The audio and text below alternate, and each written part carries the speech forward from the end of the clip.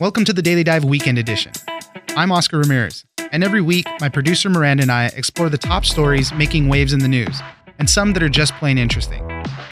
We connect you with the journalists and people who know the story, and bring you news without the noise, so you can make an informed decision. You can catch a new episode of the Daily Dive every Monday through Friday, and it's ready when you wake up. On the Weekend Edition, we will be bringing you some of the best stories from the week. One of my favorite stories of the week came from the Wall Street Journal. There's this effort to make hipsters the new hunters. The number of Americans that are 16 years or older who hunt has dropped about 18% from 2 decades ago. And this older generation of hunters is pitching the sport as a way to make sure that the meat that you're getting is local and sustainable. They're targeting hipsters with slogans like, "Harvest your own local meat," and "Hunters are the original conservationists." We spoke to Zusha Ellenson. He's a reporter for the Wall Street Journal. And we start off by talking about how exactly these organizations are trying to find new hunters. I mean, let me set the scene for you here. So say you go to a farmer's market, right? This is where people who are concerned about their produce, where it's coming, they want it to be organic, they want it to be fresh. And this is where this organization that's trying to draw new hunters sets up shop.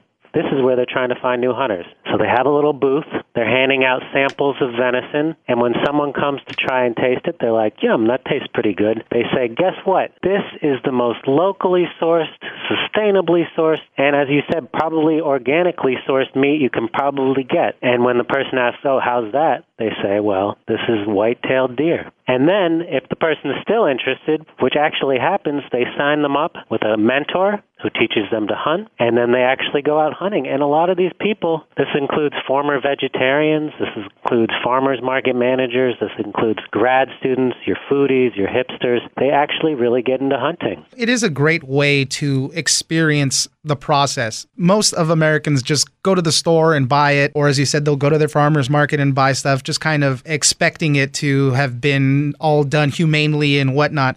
But this is a process that you can go through to gain really new appreciation for the animal and the whole process. And you get your hands a little dirty. You know, you're involved in part of it. So it is kind of an interesting way to market towards these people. And as you said, they set up shops in these farmers market and they got great slogans. "Harvest your own local meat." "Hunters are the original conservationists." And it hooks people. It absolutely does. It is really interesting. I think it's like the meeting of two worlds in some way, right? You got these old crusty hunters who are, likely Republicans, and then you got these young hipsters coming in who are likely Democrats. It's a nice meeting of the minds, but there is actually a lot of overlap. I mean, I think what some people don't understand is that hunters are committed to conservation. So there's a number of ways that's true. I mean, every time they buy a hunting license, that goes to pay for conservation. But number two, anyone who spends that much time out in the wild really has a love for the outdoors and really has a love for the environment. And I think that's what these people start to see when they go out with their mentors and so forth. So it's a nice, cross-cultural thing as well. What's interesting is the problem that they're trying to combat here. We'll get into that in a little bit, but let me just tell you a little about that. I mean, what's happening is that now you have a younger generation, right? And they are growing up more and more in cities and suburbs. Right. And they're growing up more and more glued to their phones, and they don't want to go out and hunt. And that's the real crisis that they're facing here. And we talked to one kid whose father tried for years to get him to go out hunting. And when his dad would come in on Friday, right, he'd say, "You guys want to come out hunting with me?" And his teenage sons would ask, they'd say, "What time?" And he'd say, 5 a.m. And Right. They'd be like, "Oh, Dad, that's so early." And then they'd ask him, "Are we going to catch anything?" And he'd say, No, it's called hunting for a reason." And when I talked to his son, he told me, "I just don't have the patience for that." And he said it's sort of symbolic of his generation, right, where you could log onto Instagram, post something, you get a bunch of likes, it's sort of this instant gratification generation. And the idea of waiting in the woods for 6 hours to possibly maybe catch a deer didn't really appeal to him. Yeah, I mean, that's an important point because for a lot of the older hunters, it was kind of a lifestyle. You'd go out on the weekends and do this, and then you'd cut up the meat and you'd have that meat. You know, you have to make sure to buy that big ice chest freezer, but you'd have that meat for a long time, and that was your dinner for a while. And growing up in cities and, people don't have the time for it. As you said, the patience for it is a different thing. It's tough for people and kids to get into this kind of lifestyle. One of the organizations you mentioned in here is called Field to Fork. So they're organizing people to go out on these hunts and get the meat, and they train you and everything. They use crossbows. They don't use guns, which is a good idea. I think you mentioned it also, it is a lot more palatable to people that maybe don't want to handle a gun. And crossbows are kind of cool. Absolutely. So my colleague, he went out with the field to fork hunters down in Georgia. And yeah, what they do is, like we were saying before, they recruit at the farmer's market, and then they plan these hunts. And they go out with crossbows, like you said, because, some people coming to hunting for the first time, say you're a locavore, you're a foodie, they're not quite comfortable with the gun right away. And so this is an easy way into it. It also allows them to go hunting nearer to civilization. When you're shooting with a crossbow, it's completely quiet, and they can go nearer to the city to hunt, which they like. It also, I think, gets them up close with the prey, and it's a more visceral experience as well, which was interesting in talking to some of these first-time hunters. They really like that visceral experience of hunting and killing something and providing for themselves. I mean, these are people who catch the deer and then they use the meat for the rest of the year like people used to back in the day. It's pretty interesting. I think this is a really great idea. I would love to do something like this. As I said, I think you do gain appreciation for the animal and the whole process. And then the food, it's going to be in your head, but it's going to taste better just because you went out and did it. But in this expedition that you talked about in the piece, what happened at the end? There was no deer that was killed. That's right. So they proved the young millennials who love video games right, in that they had to wait all day, several hours, up in their hunting stands, and then they did not catch a deer. But as many hunters know, that is definitely part of hunting. There's many days where you don't catch a deer. But they all did go back up to the shed there, the shop there, and they ate some venison tacos prepared by the field to fork guy. He was the same guy that cooked up the samples of venison that drew them in the first place. So they're pretty pleased by that. Zusha Ellenson, national reporter for the Wall Street Journal. Thank you very much for joining us. Oh, thanks so much for having me, Oscar. A real pleasure. One of the more interesting stories of the week was news of a controversial startup called Ambrosia that charges $8,000 to fill old people up with the blood of younger people as a way to combat aging. They do accept PayPal for the procedure. This was started off by Dr. Jesse Karmazin. He is a graduate of Stanford Medical School, and he started this company and set it up in 5 U.S. cities so far.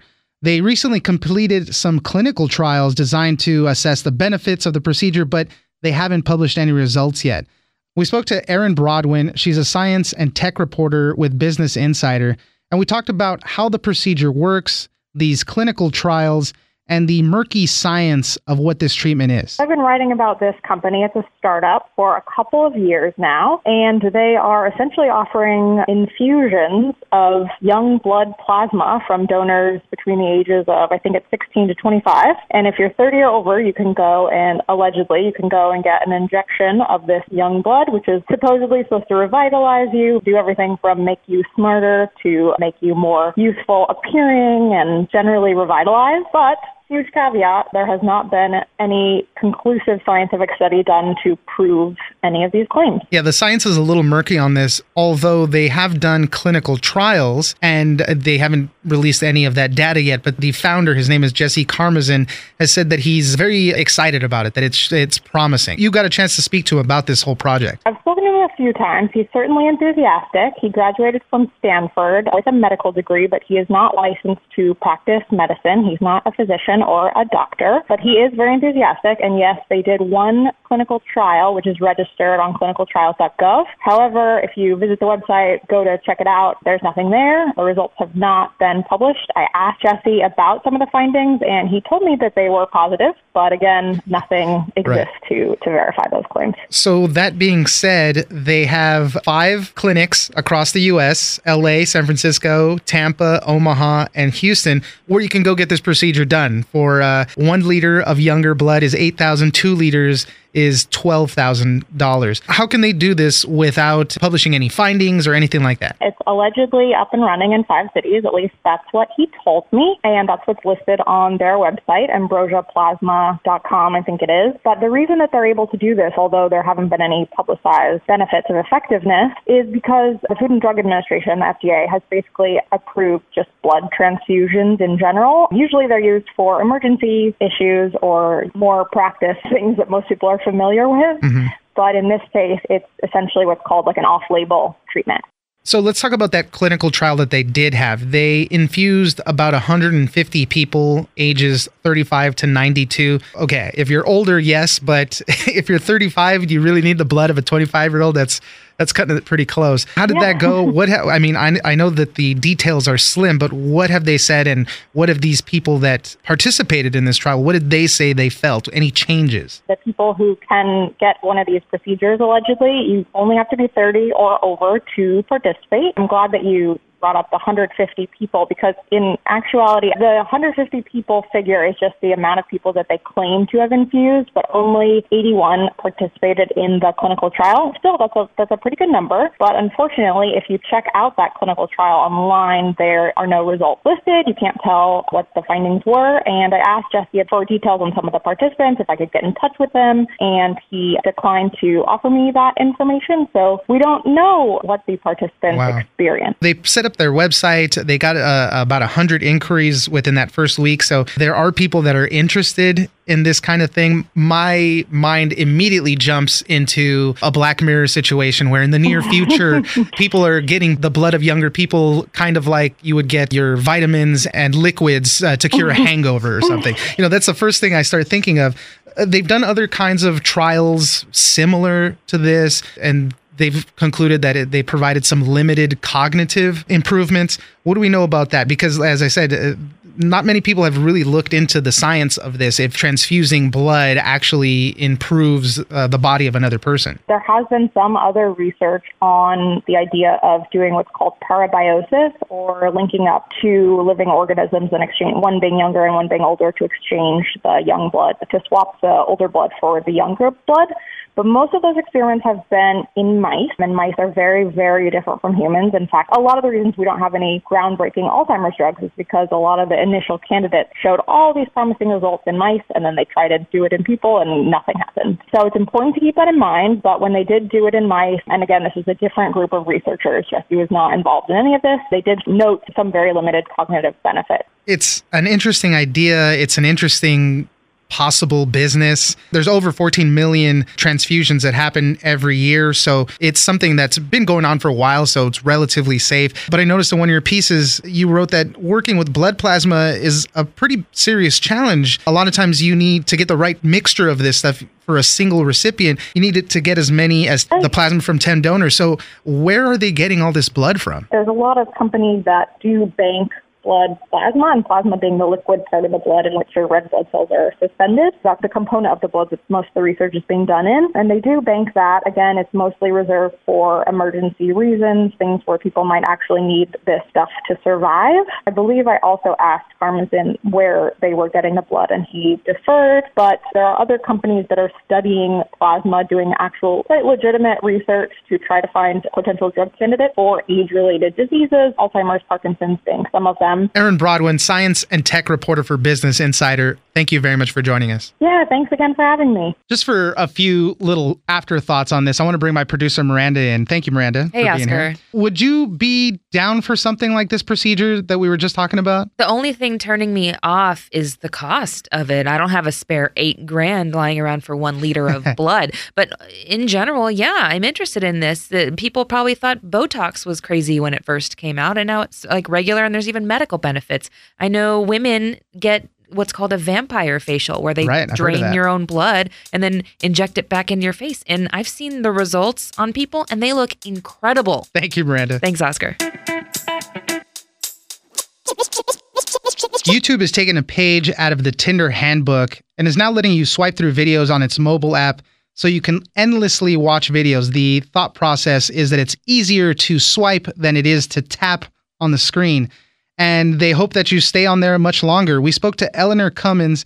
She's an assistant editor at Popular Science, and she joined us to talk about this project that's been 2 years in the making, which the employees internally called Swipey Watch.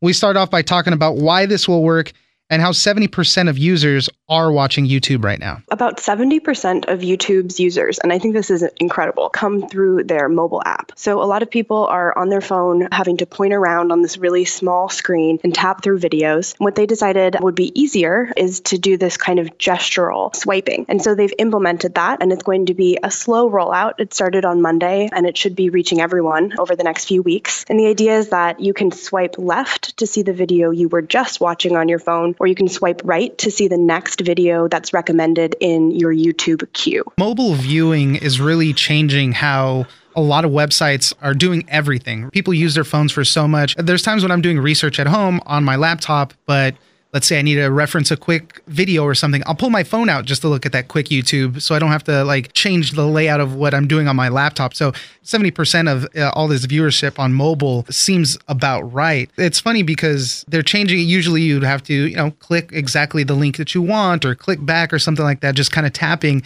And there's research that suggests that all of this swiping is just a lot easier and people tend to just gravitate towards it more naturally. Right. When I was talking with the YouTube design team, they really emphasized how they're just trying to make the platform easier. And what that translates to, right, is people spending more time on the site. If it's harder to leave than it is to stay, you're suddenly getting, way more time on these YouTube videos. So with this kind of gestural experience of swiping instead of tapping, it seems that it's a lot energetically easier for the user, which I think kind of makes sense. Like if you're thinking about when you have to tap and you have to hit this very narrow part of your phone screen, right? It's really prescribed. You go back and forth sometimes, like you're trying to figure out, does it want, like the pad of my finger? What's going to get this task done? You click the wrong thing and it takes you the video you don't want to watch. Yeah. Yeah. And it's just a mess. Whereas with swiping, it's engaging a larger part of the screen, which I think is really intuitive, right? Like you're just aiming for like the left or the right side, and it's going to register that really broad stroke. And so they have found, that this is something that in research people really like, and they think that it's going to be able to drive more time on YouTube. They said that this was about 2 years in the making, so this is something they've been planning for a long time now. The concern here, right, is that because so many people are coming to their content via the app, that it needs to be a really smooth rollout and they need to be really confident that it's going to work. So they started throwing this idea around more than 2 years ago, according to the design team, and they really started to take action within the last 2 years. So it's a really complicated and iterative process, right? Like you're constantly undoing the work you've done. So they had all of these different concepts for how they wanted it to go, but then, some of them were just absolutely terrible in prototypes. So you go back to the drawing board, and then eventually they were able to take a few really solid concepts to beta testers, and they were able to move forward on the swipe that you are going to be seeing on your phone soon. Employees had a funny name for this internally. They called it Swipey Watch. I thought that was kind of funny. That was their little nickname for it. They had some other stuff that they've been rolling out too in recent years. The other one is called Flexi Watch, which would just, it was a different aspect ratios on how it would fit on your screens and whatnot. But it's kind of funny, the little names that they have for these. Yeah, they obviously are having such a great time with all of this. They have these funny nicknames for it. And then, they were also talking about how with UX design, you obviously want to talk to your users and you want to make sure that it's working for them. And in the case of YouTube, like part of their usership are the people who are creating content, so the video makers. So, they were also talking about how, while they couldn't name the specific YouTubers, they had a great time talking with some of their favorite celebrities about whether or not these new designs work for them. The reason why this change from YouTube is so interesting to me is because companies always have to adapt to the way users are using the products now. And they're making it easier for you to stay there. So they're playing a little bit of psychology. They have to tweak it to stay fun and new and innovative. Everybody uses YouTube for, mundane things, for research, for all sorts of stuff. A lot of times people are resistant to change. I think about when Instagram updated their settings and it brought that horizontal scrolling. It was a mistake, but they were going to be testing it. And a lot of people said that it's on the horizon, so you got to get ready for it, basically. But people are so resistant to some changes sometimes. And that's why this thing is so interesting to me. Definitely. Yeah, we've reported a bit on the situation at Instagram because, as I wrote in an article, that used to be such like a serene space on the internet, right? Where you could go for just some really nice photos from your friends. And in the last year and a half or 2 years, it's just become this insane fun house where there are new features every day. And there's a lot of good research backing up their decisions. Even though people really hate it, the usership is rising. So it's this really strange conflict where we say things and then UX designers are able to show we do something else entirely. A lot of it is we're going to make the changes and then just get used to it. And later on down the road, you kind of end up loving it. So I'm sure YouTube is going to have a lot of success with this new change. Eleanor Cummins, assistant editor at Popular Science. Thank you very much for joining us. Thank you so much. All right, that's it for us this weekend. Be sure to check out the Daily Dive every Monday through Friday. Join us on social media at Daily Dive Pod on Twitter and Daily Dive Podcast on Facebook. Leave us a comment, give us a rating, and tell us the stories that you're interested in. Follow the Daily Dive on iHeartRadio or subscribe wherever you get your podcasts. The Daily Dive is produced by Miranda Moreno and engineered by Tony Sorrentino. I'm Oscar Ramirez in Los Angeles, and this was your Daily Dive Weekend Edition.